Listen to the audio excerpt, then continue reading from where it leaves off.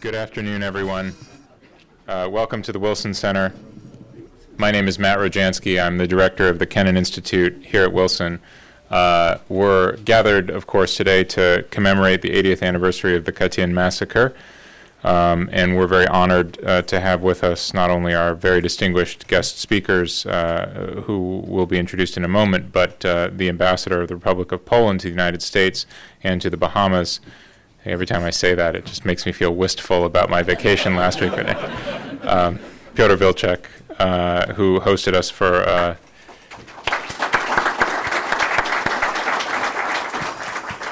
a very interesting discussion earlier today. I'm very grateful to have gotten to know him. And of course, our speakers, Alexander Guryanov of Memorial in Moscow and Andrzej Nowak of Poland's Jagiellonian University. I want to recognize also my colleague, Dr. Christian Osterman, who directs the History and Public Policy program, which is co-sponsoring today's event here at the Wilson Center, and our support from the Polish Embassy, from many team members of the Polish Embassy, but I want to single out Filip Jasinski, who worked incredibly hard with my colleague Izabela Taborowski, whom you'll hear from momentarily, to make this happen. It wouldn't have been possible without your exceptional efforts. I'm also pleased to announce, I don't know that this was clear from the invitation, that we actually have an exhibition opening today. We'll sort of unveil it this evening, and running for 2 months here at the Wilson Center. This is something we do from time to time. Some of you may recall that we did this on the 100th anniversary of a number of the newly independent Central European countries connected to Woodrow Wilson's 14 points just a few years ago. So this is something we've done before, and we'll have an exhibit on Katyn that comes from the Katyn Museum. So following immediately on this discussion, which will go about an hour and a half, I think, we'll move just across the hall, still on this floor, for a light reception, and you'll be able to view at least a part, I think, or most of the exhibit, which has been temporarily moved to the reception hall. So I think we'll be ushered in the right direction by my colleagues. Now, let me introduce Ambassador Wilczek, who will then introduce the event. Ambassador Wilczek has served as Polish ambassador to the United States and the Commonwealth of the Bahamas since 2016. He's a highly recognized intellectual historian, professor, writer, and translator. He's a graduate of the University of Silesia in Poland, where he received his PhD and served as a professor and as dean for 22 years.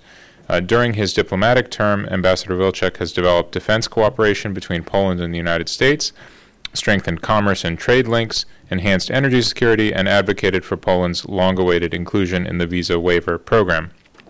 Ambassador Wilczek is a board member of numerous international scholarly journals, advisory councils, and educational initiatives in Europe and the United States. He has edited 22 published monographs and over 100 journal articles, which have appeared in Poland, the United Kingdom, and the United States. So it is an honor and a pleasure to welcome you to our scholarly institution here, Ambassador Wilczek.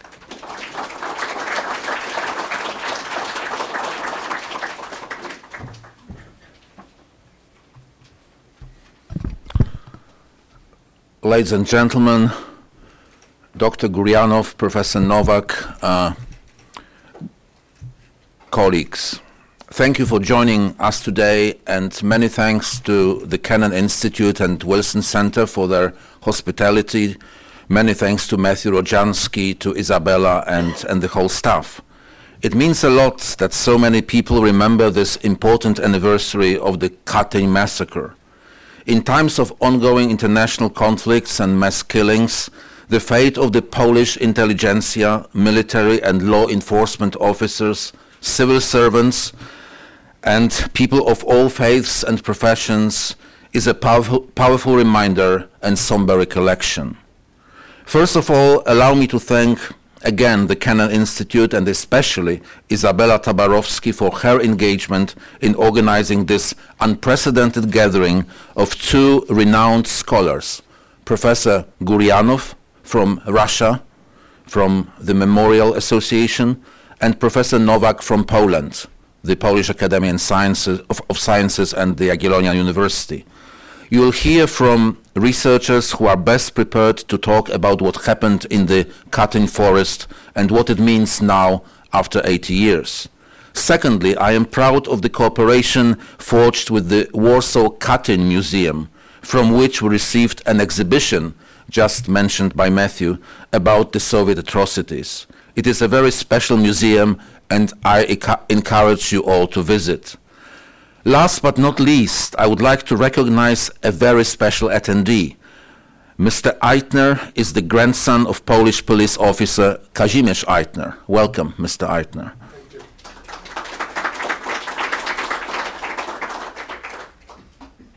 Our guest, as I mentioned, is the grandson of a Polish police officer, Kazimierz Eitner, who perished in 1940, together with the thousands of other victims of the communist crime.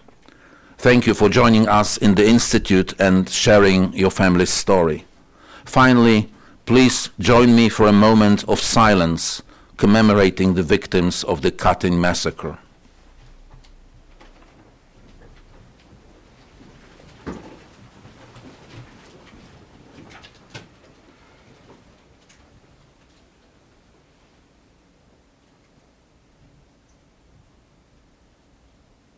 Thank you very much.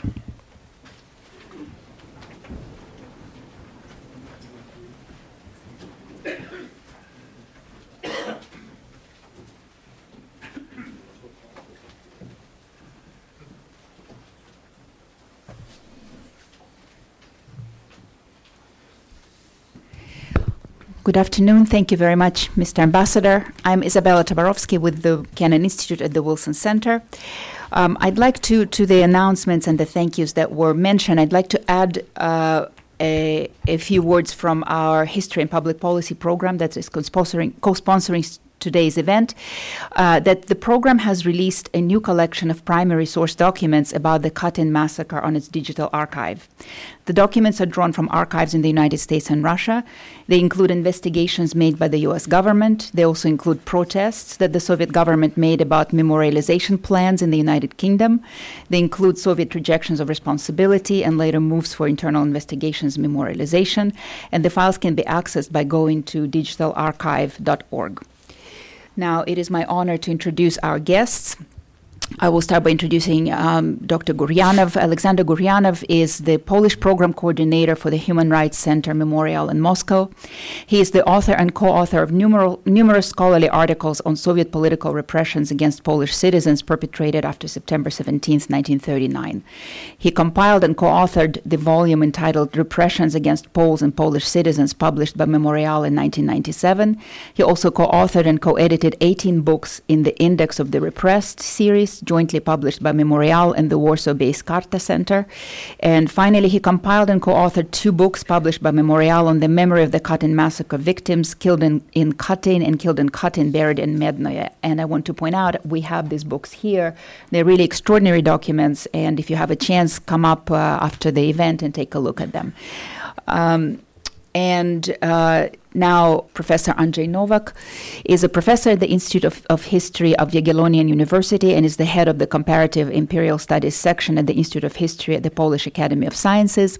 Between 1980 and 1988, he was involved in anti-communist journalistic and educational activities in Poland, publishing many articles in the underground magazines, as well as participating in a system of alternative lectures of history for workers organized during the martial law in Poland.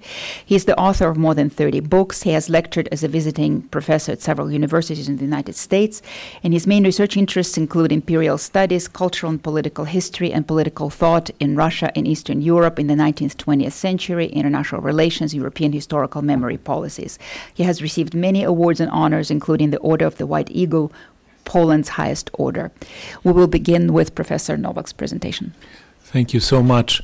It's, of course, a very grim occasion and a very grim story to be told here, but I would risk maybe a little bit strange assessment that this is a very grim story with a kind of hope in the end.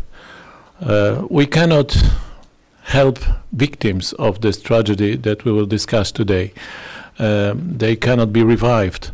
But one victim, and a very important one, that is truth, can be saved And it is saved through the efforts of people like Dr. Guryanov and Memorial Society. So my first remembrance from Russia, when I visited Russia in 1989 for the first time on a historical conference dealing with 19th century history, I happened to be in Kalinin, as it was known at that time, now Tver.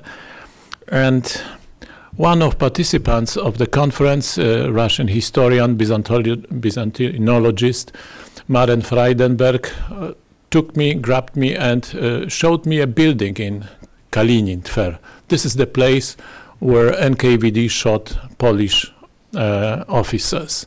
It was, of course, absolutely forbidden by then to tell these things, even if it were times already of perestroika and of Gorbachev. It was still banned officially, truth. And it was strange because this man has a very strange name, Maren, which is simply abbreviation from Marx and Engels, a typical Soviet name in the interwar period. Both of his parents were shot in 1937, 1938 as Trotskyites. So he, son of communist parents who experienced tragedy that engulfed not just Poland, but first and foremost the Soviet Union, understood how it is important for other nations, other victims of that system, to find truth about the fate that we shared, actually, that we shared. If I would have to answer in one sentence what was the reason for Katyn, I would say that it was lethal combination of a universalist but totalitarian version of communist ideology with, I would call it, imperial geopolitics. First, I would try to say a few words about imperial geopolitics. There is Moscow, there is Berlin, and there is Warsaw in between. This is the gist of this imperial geopolitics.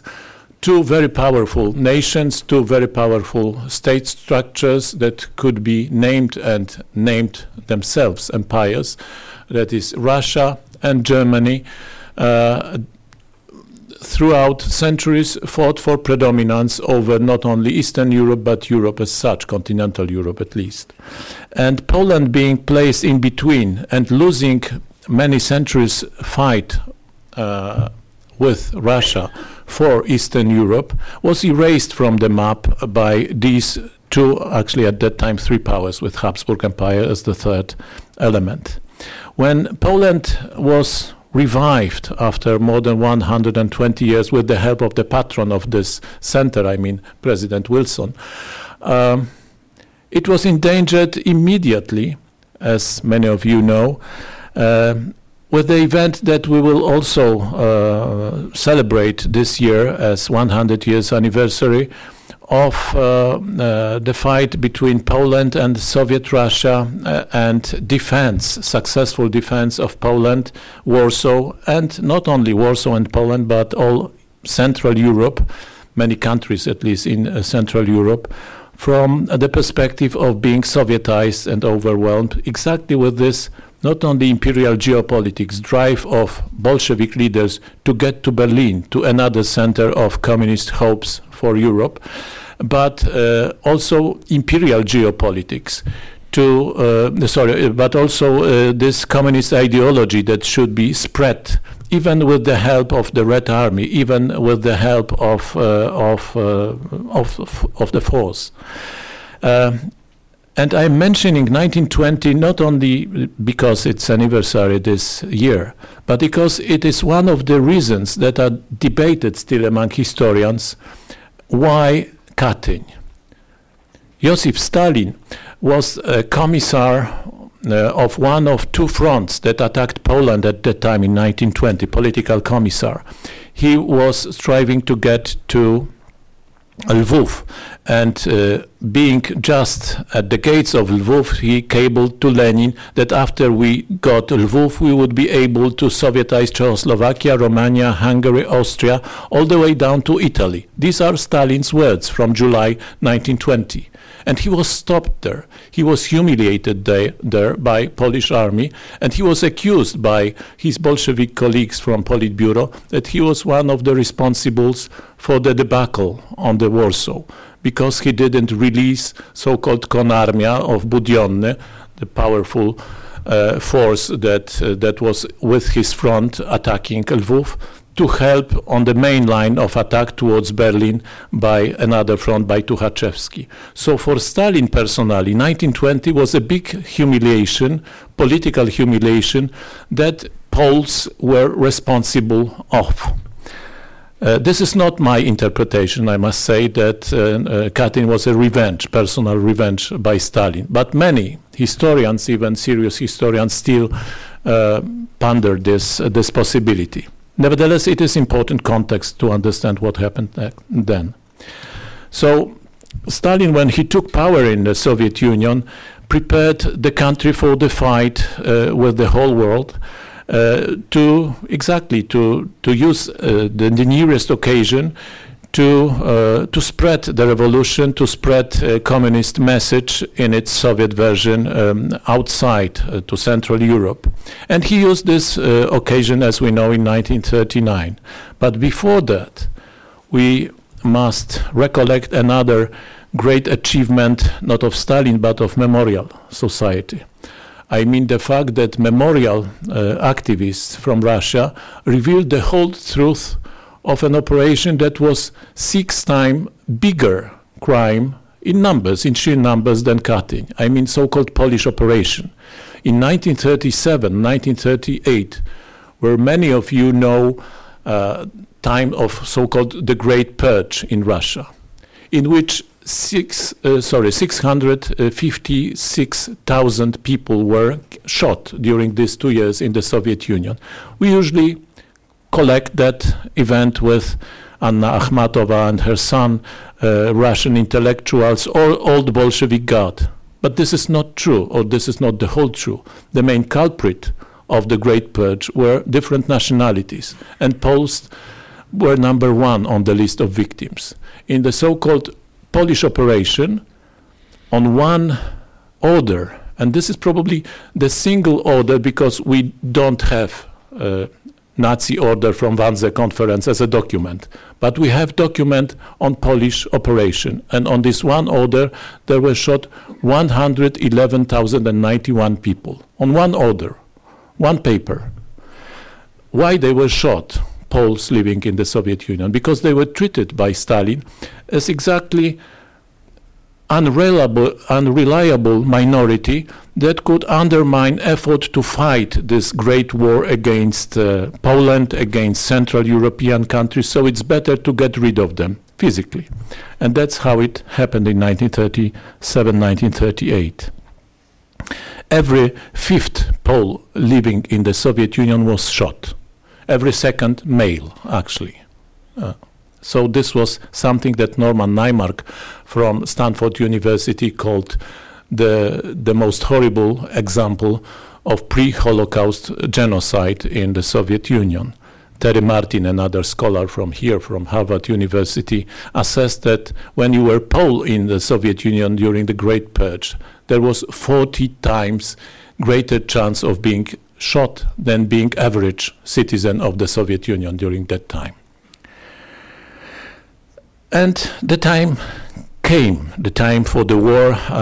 Stalin extended his hand to Hitler in need in 1939, a Ribbentrop-Molotov Pact, which was not non-aggression pact, but the very essence of aggression pact that divided Eastern Europe, not just Poland, but also 3 Baltic republics and Romania, and Finland, by the way, were on this secret protocol.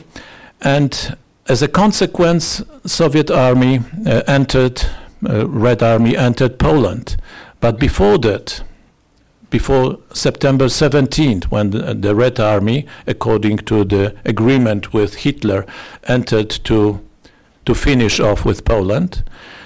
Ławrentii Beria, the new head of NKVD, Special Political Police in the Soviet Union, prepared 9 operational groups, 70 NKVD officers and 300 soldiers each, that were to prepare prescription lists of every member of Polish political parties, from the leftist to the rightist. Everyone member of Polish political parties were to be found on that list, along with Polish officials, Polish policemen, and so on and so forth.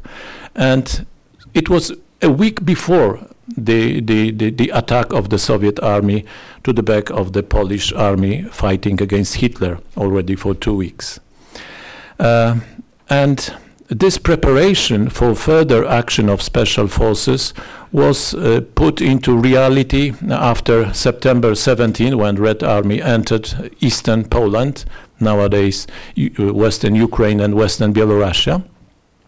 And Poland, helpless at that moment because all its forces were fighting against Germans, couldn't stop a new Soviet offensive, undeclared war.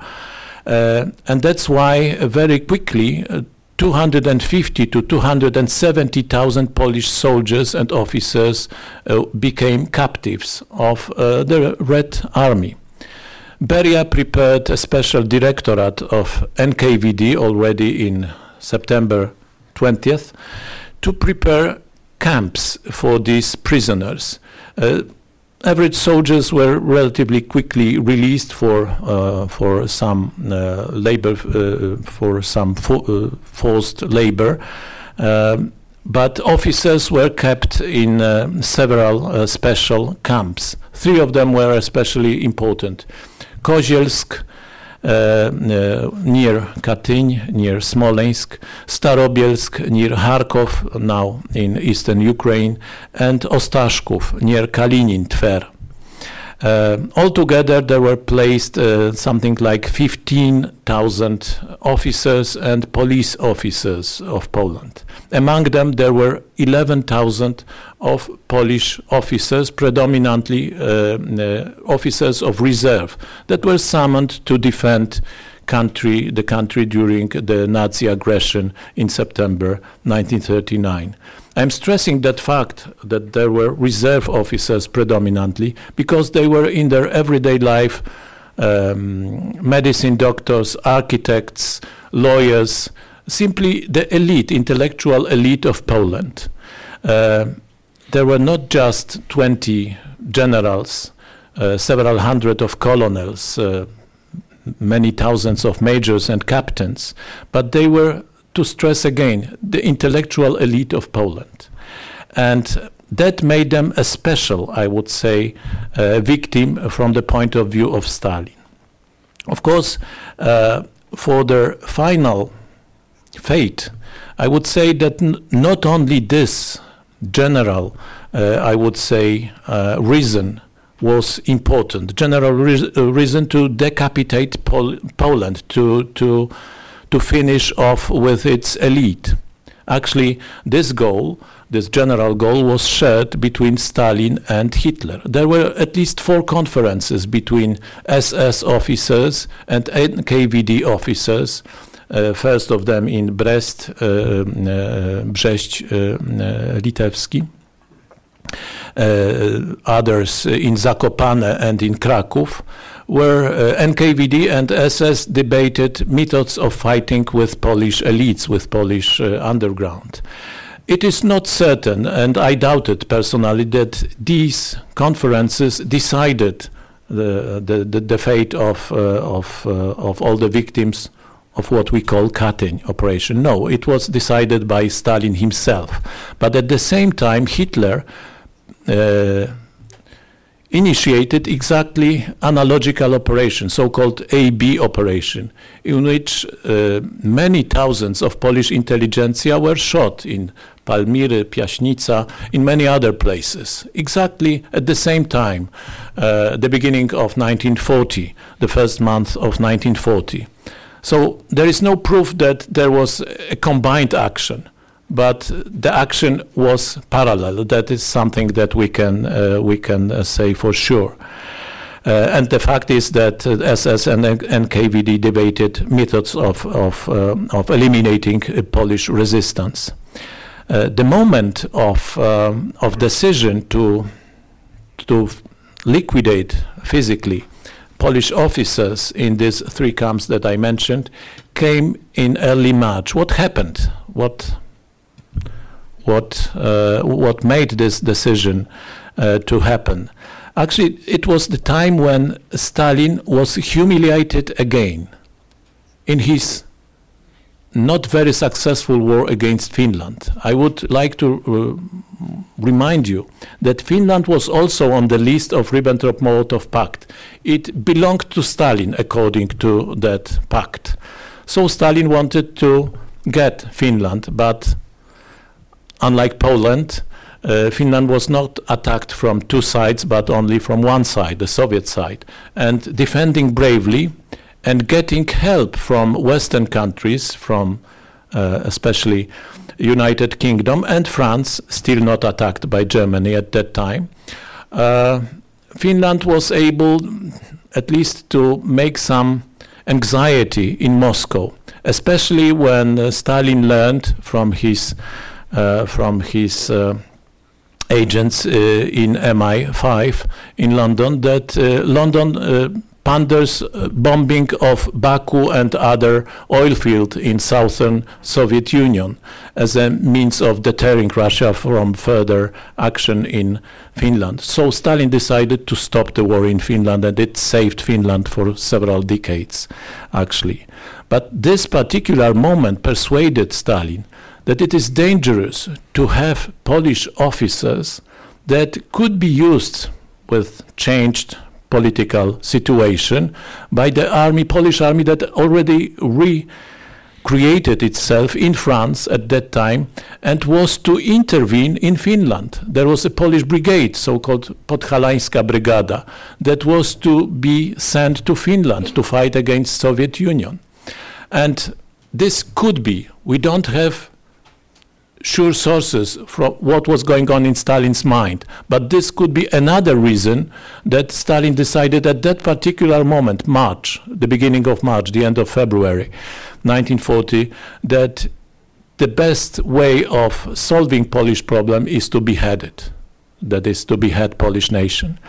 And so Ławrenty Beria, head of NKVD, sent a kind of memorandum to Politburo on March 2nd, 1940, in which he enumerated 14,736 officers from these three camps and suggested to kill also 11,000 of inmates in different political prisons in Lvov, Minsk, and other cities of occupied half of eastern Poland.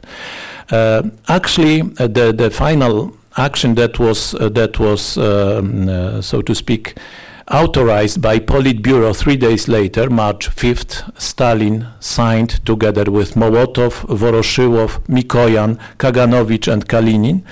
They signed the final decision to do what Beria proposed officially. So finally, they decided to shoot 22,000 people. On one order. So now we have another one single order in which there is every detail of every name, and it was checked before killing. And every one of these victims was killed individually, not with a machine gun, not in a gas chamber. It doesn't mean any better or worse, this kind of death. Nevertheless, it makes it unique because every single person was shot with a single shot by a single man. So it means a great operation to kill individually 22,000 people. Actually, it is also important to stress that not one of these henchmen that did this operation was somehow gotten by the justice hand. Quite the opposite. 125 among them were given financial, so to speak, remuneration for their efforts to kill so many people.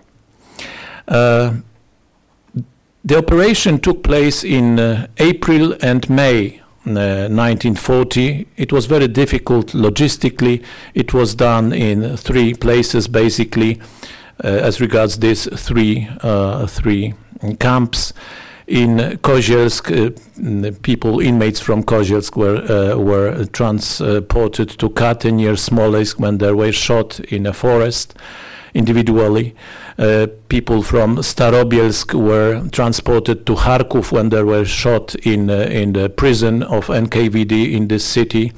Just like in Ostashkov, people from that camp were transported to Kalinin and they were shot in the prison, and from there their bodies were transported to Miednoje when they were buried.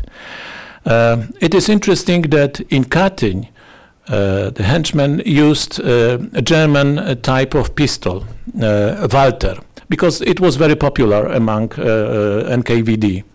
That would be important in Katyn's lie. But in Miednoje and in Kharkov, the pistol that was used and ammunition that was used was Soviet Nagant type of pistol.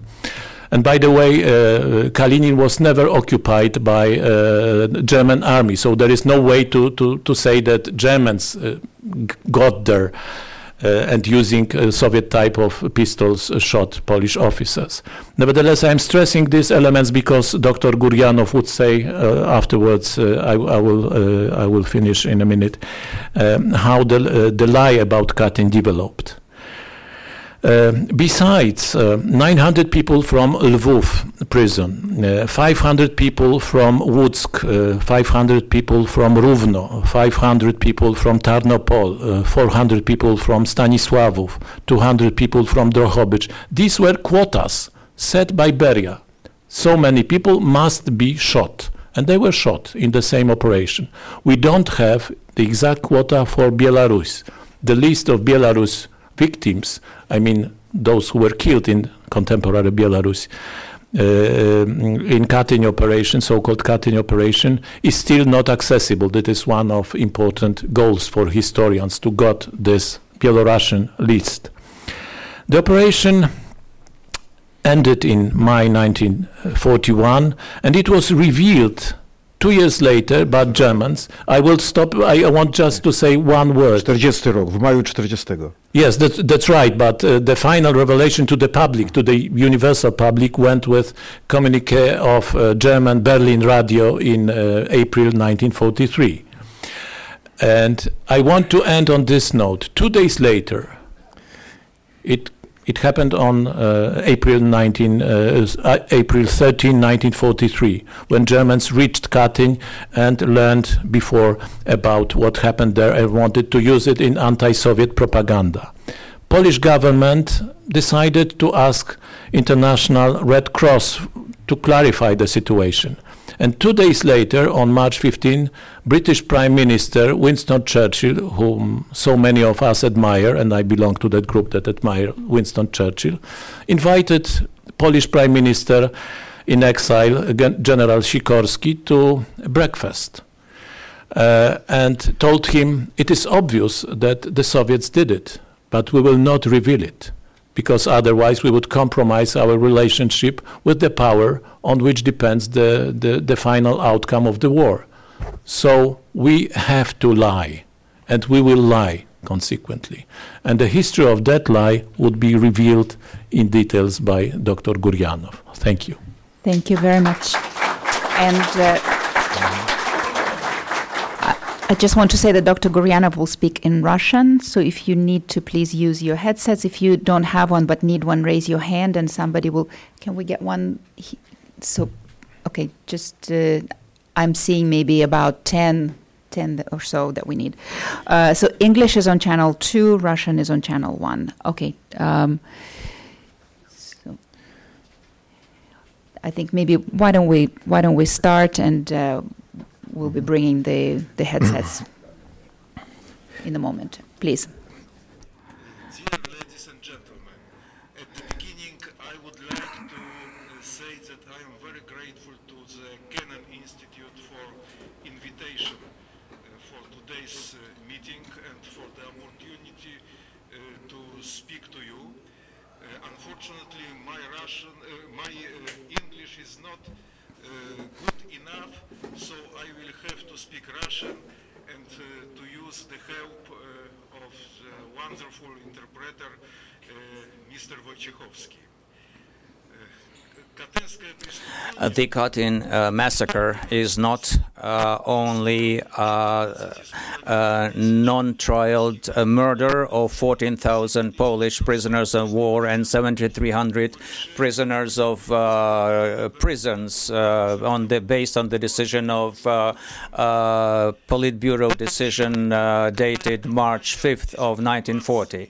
It is also a 50-year-long campaign of disinformation and lies that Soviet Union was disseminating all around the country and around the world. This campaign is known as the Katyn lie. The fundamental change in the official position of the USSR took place in 1990, and 1 year later the USSR collapsed, and the problem of attitude to the Katyn crime was inherited by Russia. So the goal of my speech is to tell you briefly about the history of the Katyn lie. This history can be divided into three main stages. One is from April 1940 to the moment of German announcement in April 1943. Phase 2 from April 1943 to Soviet admission of guilt in 1990. And Phase 3 is from 1990 until today. This Phase 1 started simultaneously with the executions of 1940. In the course of 6 weeks, the prisoners of war were sent day after day from the camps to the places of executions in groups of several dozens to a group of 500 per day. This whole operation was carried out in high secrecy 1 month before it took place, and KVD ordered to interrupt their mail correspondence with families. So in April and May, the prisoners willingly believed that they are about to be handled back and sent to a neutral country and get liberated. They were waiting for the next shipment. And in order to reassure them even more, every time before this group was dispatched, each group was given a new package of mail from families. As soon as the executions were over, it was followed by a targeted campaign of disinformation. Every time inquiries came from their families why mailing was stopped, and some rare instances of inquiries from Polish Red Cross and International Red Cross, responses were given via the Soviet Red Cross saying, "We have no information about this individual." And after beginning of German invasion to this USSR in June 1941, the USSR had to make a military alliance with Great Britain and then sign a treaty with legitimate Polish government in exile in London. This Soviet-Polish agreement about restoration of Soviet-Polish relations announced invalid the agreement with Germany about division of Poland and envisaged that all Polish citizens were in Soviet imprisonment camps and in Siberian exile would be set free and would take part in fighting against Germany in the so-called Anders Army, and it was envisaged that that army would be put together out of those who were set free. And so after that agreement, the inquiries about the fate of individuals that had disappeared, the inquiries were made not only by families and the Red Cross, but also by the Polish government and military command. But the answers remained unchanged. We know nothing. In December of 1943, in a personal meeting with Polish Prime Minister Władysław Sikorski and Polish military commander in USSR Władysław Anders, Stalin said that maybe those Polish officers ran away to Manchuria. But as soon as on April 13, 1943, Berlin radio announced that mass graves of Polish officers who had been shot were found 2 days later, a Soviet government made an official statement from Soviet Inform Bureau that those Polish prisoners of war had been used in labor used by the in summer of 1941, had been seized by the Germans. So this was an unintended self-revealing lie. They made a new lie that that revealed the old lie, which now they were saying that Germans had caught those prisoners of war and executed them. This was phase 2. So after Smolensk and the region was liberated by the Soviet Union, this version of German crime was perpetuated by a special commission. That was named a Special Commission for Establishment of Circumstances of Shooting of Polish officers in Katyn Forest by German invaders. Even before the committee published its report, its goal was determined by the title. This announcement was signed in January 1944 by Professor Burdenko and other members of the commission. But as soon as Smolensk was retaken, as soon as October 1943, specially dispatched NKVD officers sent from Moscow, the so-called Chekists, this Soviet secret police, they were sent on purpose from Moscow, and they were preparing falsified proofs for the future commission to show that it was Germans' fault. They prepared evidence which allegedly would show that these prisoners had been shot by Germans in the fall of 1941. They prepared some local residents to testify, and in the pockets of those shot prisoners, they stuffed all kinds of papers dated 1941.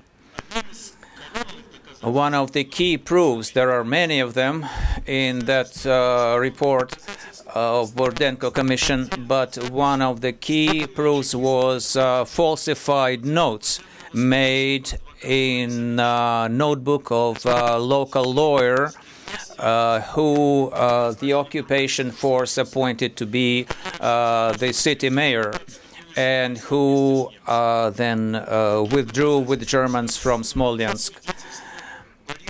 Another evidence was testimony of Boris Vasilevsky, his former deputy, who stayed in Smolensk.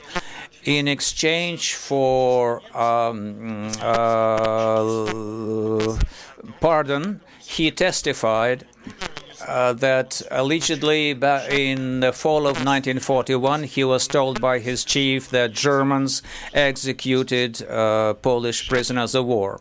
This man, Menshagin, who had not known anything in 1945, He ended up serving 25 years in Soviet prisons, but he is an interesting figure, and I have no time to speak much about him, but I want to say that a big book by Pavel Polyan was published about Boris Menshagin, and I'm happy to give this book now to the Katyn Institute. So, going back to the Burdenko Commission report, it became the base of Soviet version for several decades, and in order to legalize it internationally, the USSR tried to use the Nuremberg trial against key military criminals of the Nazis in Germany. A Burdenko report was presented there as proof of German atrocity, and it was included in the official charges against the accused. The USSR counted on the rules of the tribunal, which required that such documents presented by parties would be accepted without analysis. However, the defenders of the German defendants were able to have to bring testimonial witnesses, and the witnesses presented by German defenders convincingly disproved the Soviet version, whereas the testimonial witnesses from the Soviet prosecutor, were so unconvincing that the shooting of Polish officers in Katyn was not included in the final sentencing of the International Tribunal. Nevertheless, in the course of several decades afterwards, the Soviet Union continued to insist that the Polish officers in Katyn Forest were shot by Germans in the fall of 1941, and they kept making references to the International Military Tribunal, even though the tribunal had not formally ruled that the Katyn execution will not be a part of the sentencing. So Western claims about Soviet crimes were officially denounced by USSR Foreign Ministry as Goebbels-style propaganda and anti-Soviet Nazi-invented lies. Only 50 years later, in April of 1990, an official statement of Soviet government was published about immediate responsibility of Beria, Merkulov, and his henchmen for this heavy crime of Stalinist regime. And they tried to avoid mentioning NKVD at all. They just said Beria, Merkulov, and their henchmen. This was the beginning of the third phase of the history of Katyn narrative in Russia.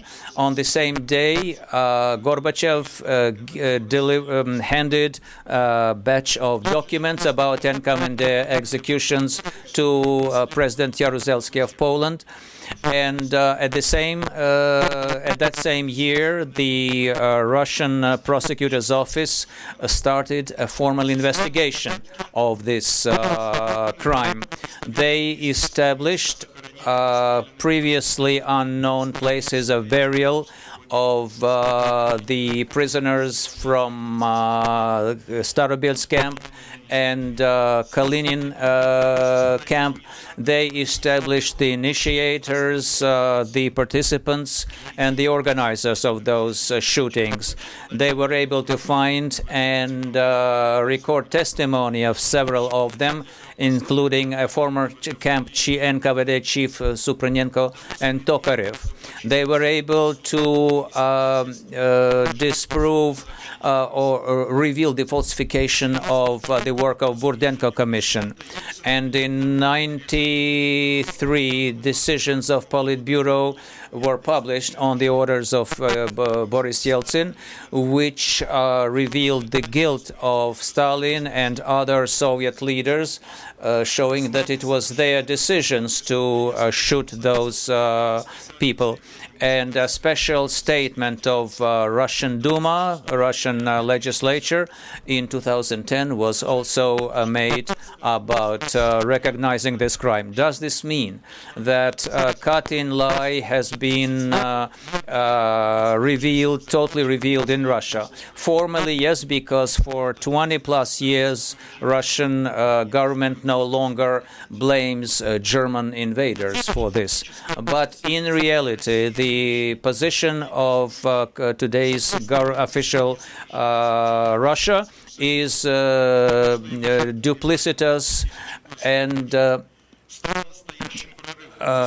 even though they recognize that thousands of Polish citizens had been executed, the whole world did not believe in this, but this is important for the Russian people. On the other hand, Russian courts and prosecutors still refuse to recognize individual Polish prisoners of war as victims of those shots, even though their names are listed in the documents of 1940, but the prosecutor's office refuses to verify the political motive of those killings and even admit the fact of their individual killings. In other words, the victims are still discussed as an anonymous mass of individuals. If they are anonymous, then this crime will be perceived as an abstract crime. And there continue to make efforts are continued to soften public perception of this crime by means of creating so-called anti-Katyn. The claims that the shootings of Polish officers in 1940 was kind of like retaliation for the mass executions of Soviet Red Army soldiers and officers by Polish army in 1920, even though there are no documents that would confirm this. And there is no reason to make any guesses about the motives of Stalin and his henchmen. This motive was clearly formulated in that report by Beria to the Central Committee of Communist Party. This letter, this report, explains that those listed, enumerated individuals need to be shot because, quote, they all are incorrigible and ingrained enemies of the Soviet power. And I want to say that Soviet documents have not a single mention in the archives that these individuals were interrogated about their participation on the war of 1920. And I think that line from Beria fully explains the motive. The formal investigation by Russian prosecutors was stopped in 2004 with motivation suspects have been dead. And there is some unofficial but reliable information that only 4 individuals were recognized as guilty party, and that is the chief of NKVD Beria and his deputies Merkulov, Kabulov, and Bashtakov. These 4 individuals were qualified by the Military Prosecutor's Office of Russia in accordance with Article 193 of Criminal Code of 1940 as abuse of power by chiefs of Red Army. Wherefore, the key culprits, Stalin himself and other political leaders, are no longer indicated as guilty, but guilt is placed on a few individuals in NKVD who allegedly just abuse their powers, whereas Stalin has nothing to do with this.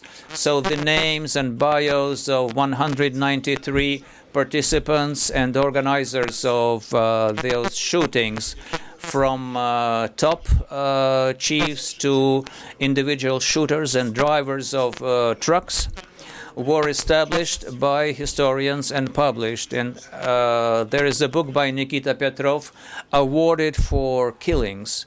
And I'm giving this book to Katyn Institute. But those participants of the crimes were not recognized by the prosecutor's office as guilty. Apparently, following the idea that if you fulfilled orders, I have 2 more minutes, okay. If you fulfilled orders, you're not guilty. All this position of Russia's government essentially contradicts the statement of Russian government of 1990 about responsibility for this crime. It reflects the moral problems of the Russian state. And I'm sure that this is our internal problem for Russia primarily, and secondly, it's a problem for Russian-Polish relations. A legal resolution of this problem would help provide a more healthy future for the Russian nation. And we believe that the necessary legal steps to be taken is, number one, to fully declassify and publish all materials of the investigation done by a Russian military prosecutor. Number two, continue that investigation and give an adequate evaluation of this of Katyn Massacre as a military crime, instead of that grotesque qualification based on the Criminal Code of 1940. Number three, it is important to recognize Stalin and other members of Politburo as guilty in this crime, as together with all others who carried out the orders, and their names need to be published. Number four, the names and places of burial of all Polish citizens that were shot based on the orders of March 5th, 1940. All those who were executed need to be proclaimed rehabilitated in accordance with the law. Thank you.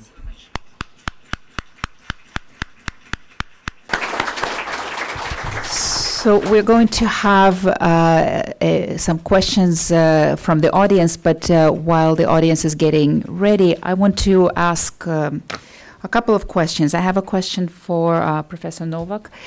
So obviously after the war, Poland became communist, came under the communist regime.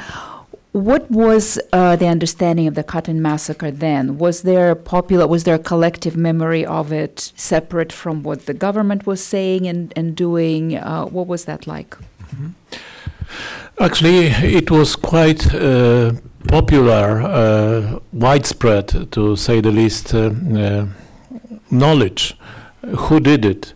Due to the mass audience, the Berlin radio reached as the only available radio during the Nazi occupation of Poland.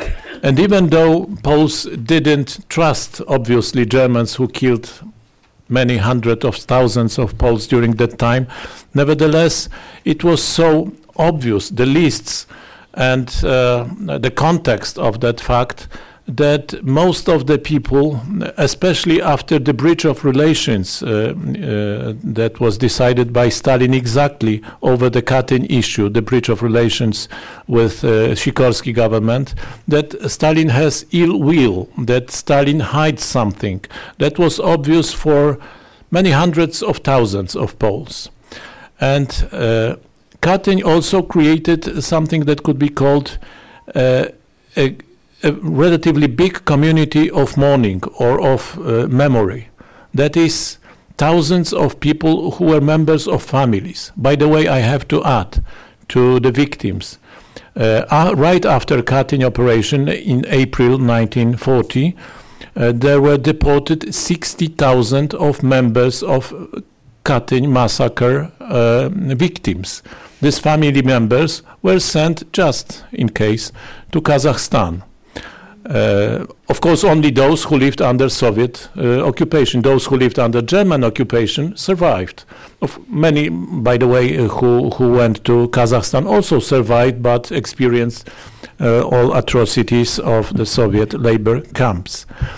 Nevertheless, these family members were numbered in thousands. Of these 14,000 officers and taken together 22,000 missing persons. That's why there was unofficial but absolutely widespread knowledge that Katyn was the deed of NKVD and Stalin. Of course, it was banned by the official authorities that came from Moscow to Poland. Even though there was an interesting episode, effort of a Polish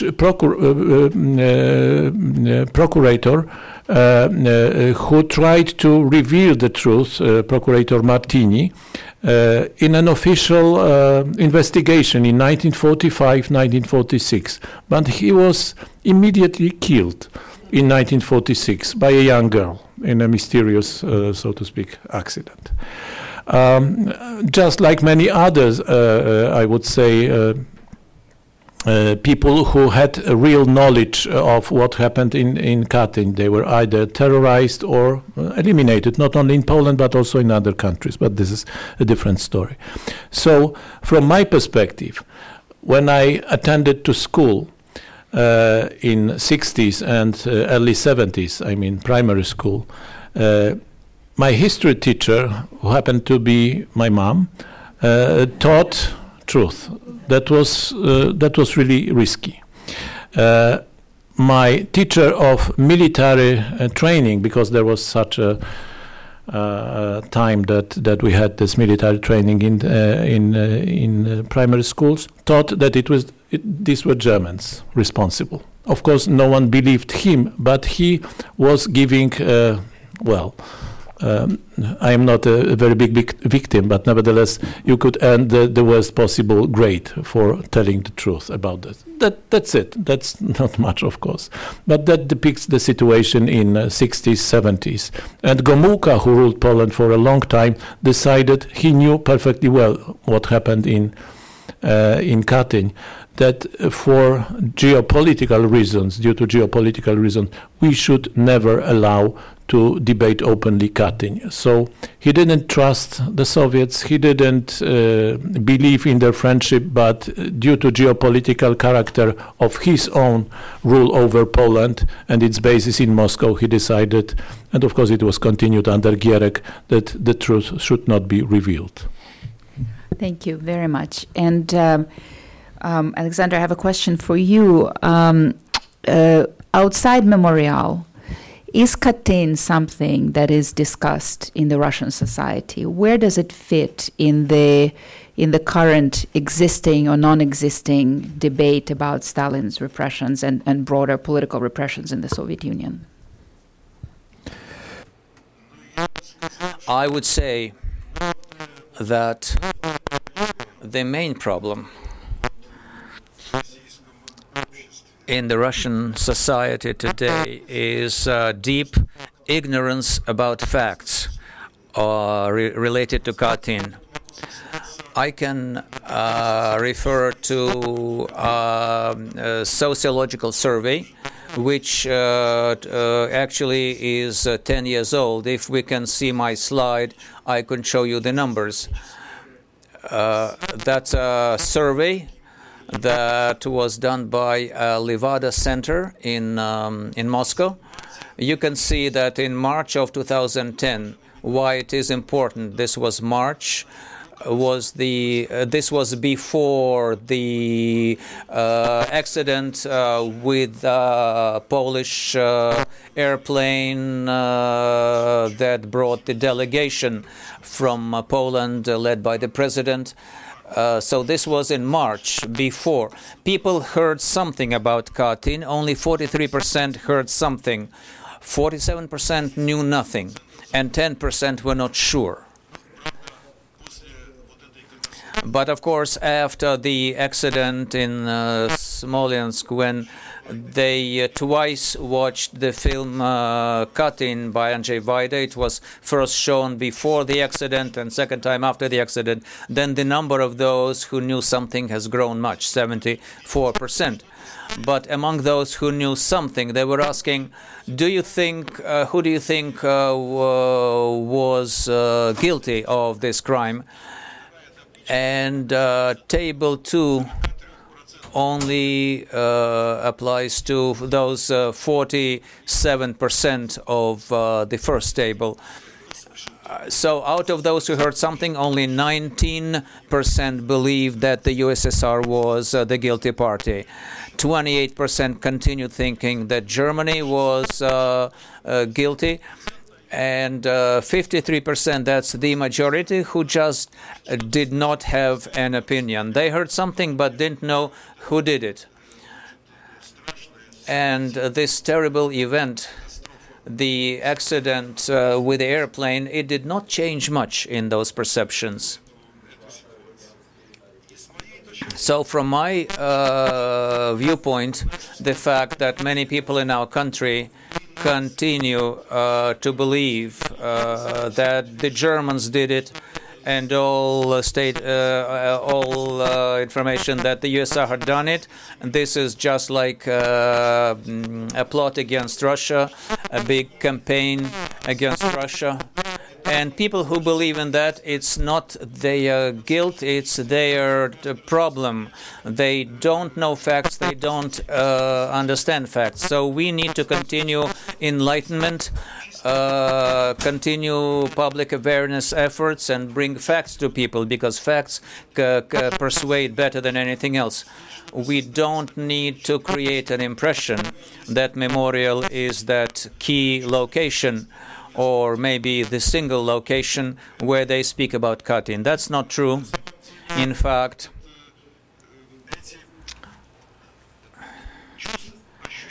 those feelings that problem of Katyn is a problem for us, for our public thinking, public conscience. The number of those people who feel it is growing, and this can be our only hope for future hopeful change in public conscience, that it will take one day when the level of awareness will reach and surpass some critical level. I want to, before we move to questions, I also want to give a chance for our honored guest, Kazimierz Eitner, to introduce himself. He's the grandson of one of the victims of the massacre. So please, sir. Thank you. Thank you, gentlemen. Very quickly, I just wanted to give a personal character to the atrocity. My grandfather came from Wielkopolska, the German-occupied part of Poland prior to World War I.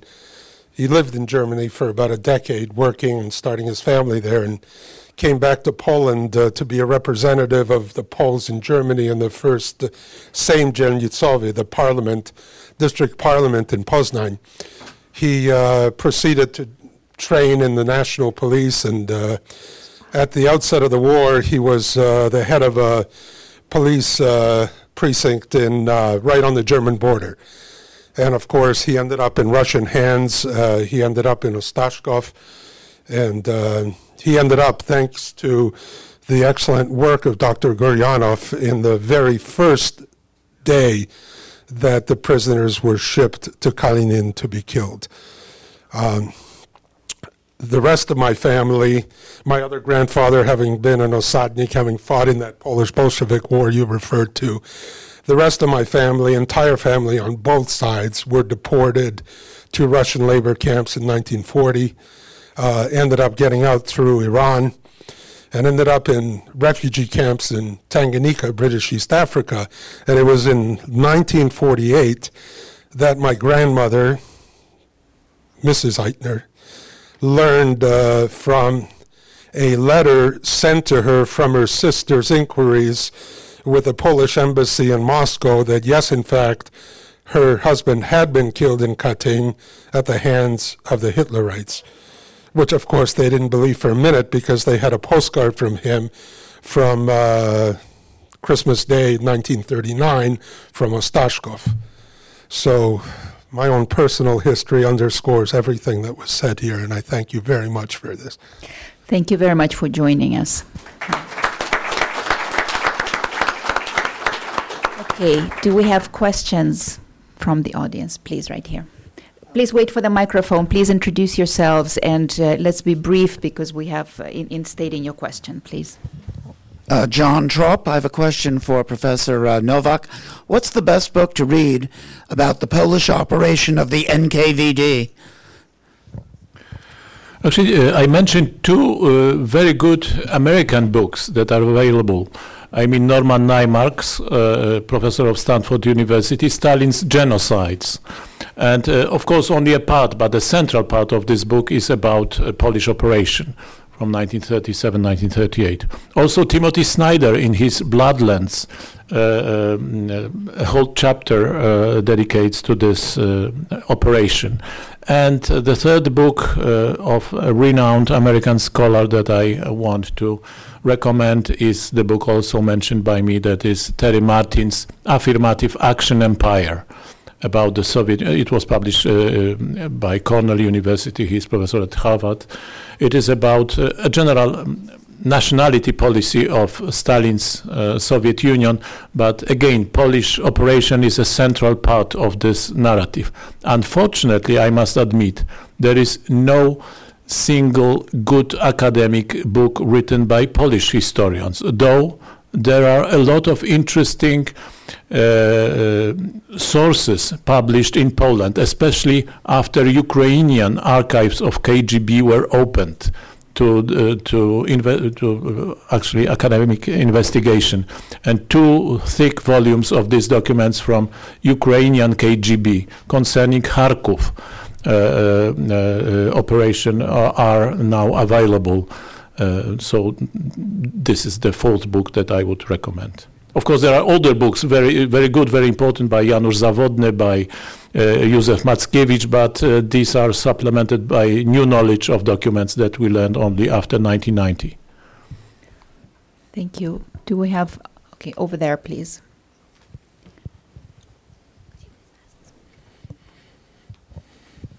Hi, my name's Alex Schmidt. So I have a question. You said that it's possible, obviously you can't go in Stalin's mind, but there was a possible that it could be revenge for the 1920 independence war between Polish and Soviet Union. So I have a question. Is it also possible, if it could have been down to geopolitics under Machiavelli's principle, that you get rid of all the opposition so there's no rebellion as well? Which he says in The Prince in Machiavelli, where you get rid of all the opposition and the higher-ups so that the rebellions can't happen. So how much do you think of it was more personal revenge, and how much do you think was geopolitics? Mm-hmm. Either professor can answer. So I must say that I agree completely with Dr. Guryanov that personal elements didn't play, according to my knowledge, key importance. There are interesting studies of Stalin's personal relationship to different nationalities. For example, another very good American historian, Professor Hiroaki Kuromiya from Indiana University, published a very interesting study about this issue. And he says that Stalin was not personally anti-Polish. He was anti-any nationality, against any nation, save maybe his imagined construct of Russian Empire, Russian Soviet Empire, but with Russia in its center. But he could kill as many Russians as he could, just like with Poles or with any other nations. So he was cold-blooded, unimaginably cold-blooded politician, geopolitical politician. And I think these geopolitical reasons that identified Polish elite with anti-imperial Russian, anti-Soviet, anti-communist side were predominant in his decision. I mentioned this Finland context. because, of course, Stalin thought all the time the same about Polish elites. But the moment when he decided that it is the best time to kill them came exactly at that particular, I would say, overlap with the end of Finnish war. Вы знаете, You know, I'm not really an expert, and I never studied possible motives of Stalin, so I never tried to understand his motivations. But from my perspective, what I think what's written in that document signed by Beria is sufficient. I have a hypothesis of sorts, which is slightly different from what was being said here about this decision. I think, but I'm not insisting on it with documents, even though there are some documents which may be indications, and they are consistent with that hypothesis. And it is that the whole decision about shooting Polish prisoners of war was made kind of by incidental. Initially, when they were kept prisoners and in those camps since the fall of 1939 and early 1940, there was no thought about physically liquidating those 8.5 thousand military officers plus 5.5 thousand police servants and some other law enforcement agency officials. So this whole idea about the possibility of shooting them, there's a suggestion that this idea was first came up in the end of February of 1940. This is published by Natalia Lebedeva, and there are some documents which confirm that that could be the case. And so there was some moment of, it was kind of a happening. The NKVD office submitted proposals that included setting free some of these prisoners, those who were older and sick, and reserve officers who were primarily civilians, such as doctors and teachers. In fact, the biggest professional group in Kozelsk were teachers recruited to the military service and were commissioned officers just at the beginning of the war. So the chief of the administration for prisoners of war were saying, we can set free those who have no personal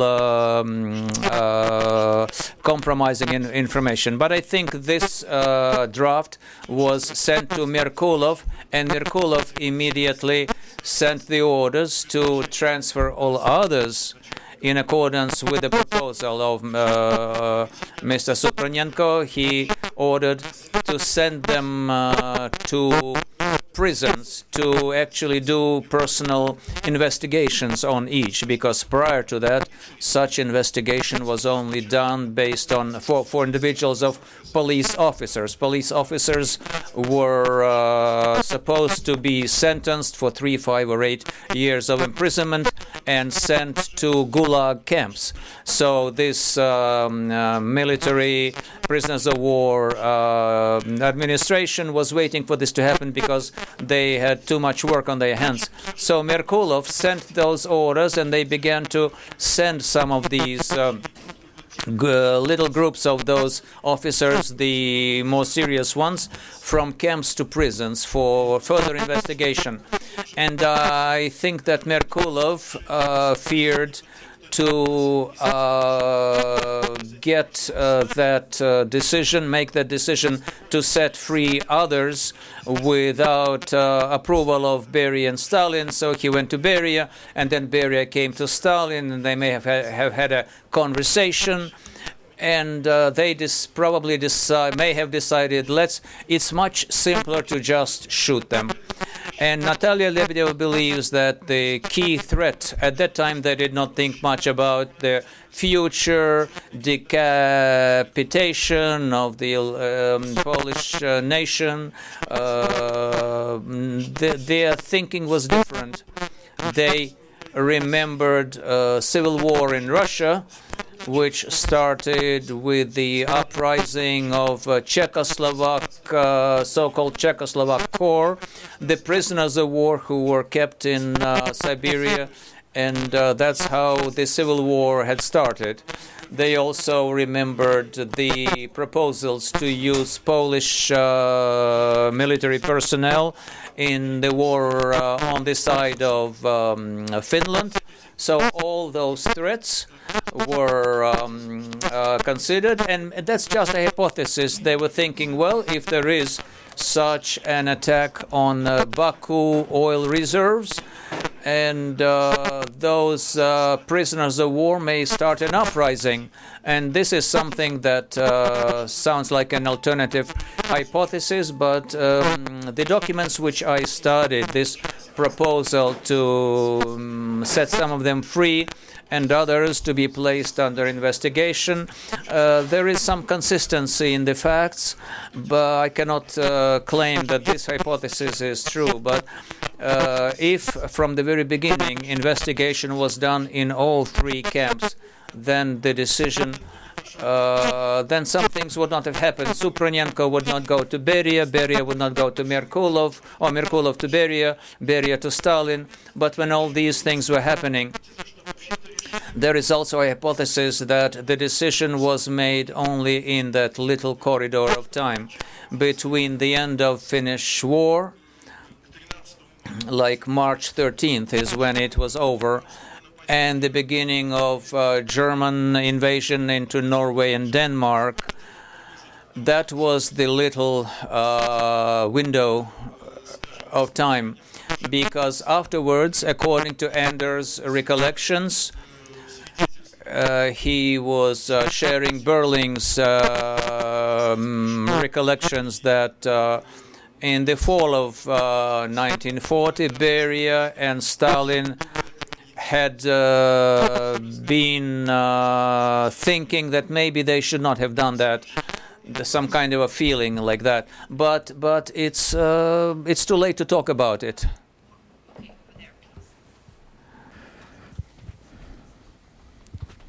Good afternoon, Andrzej Dąbrowski, Polish Institute of International Affairs, DC office. Less of a question, more of a favor to Professor Andrzej Nowak.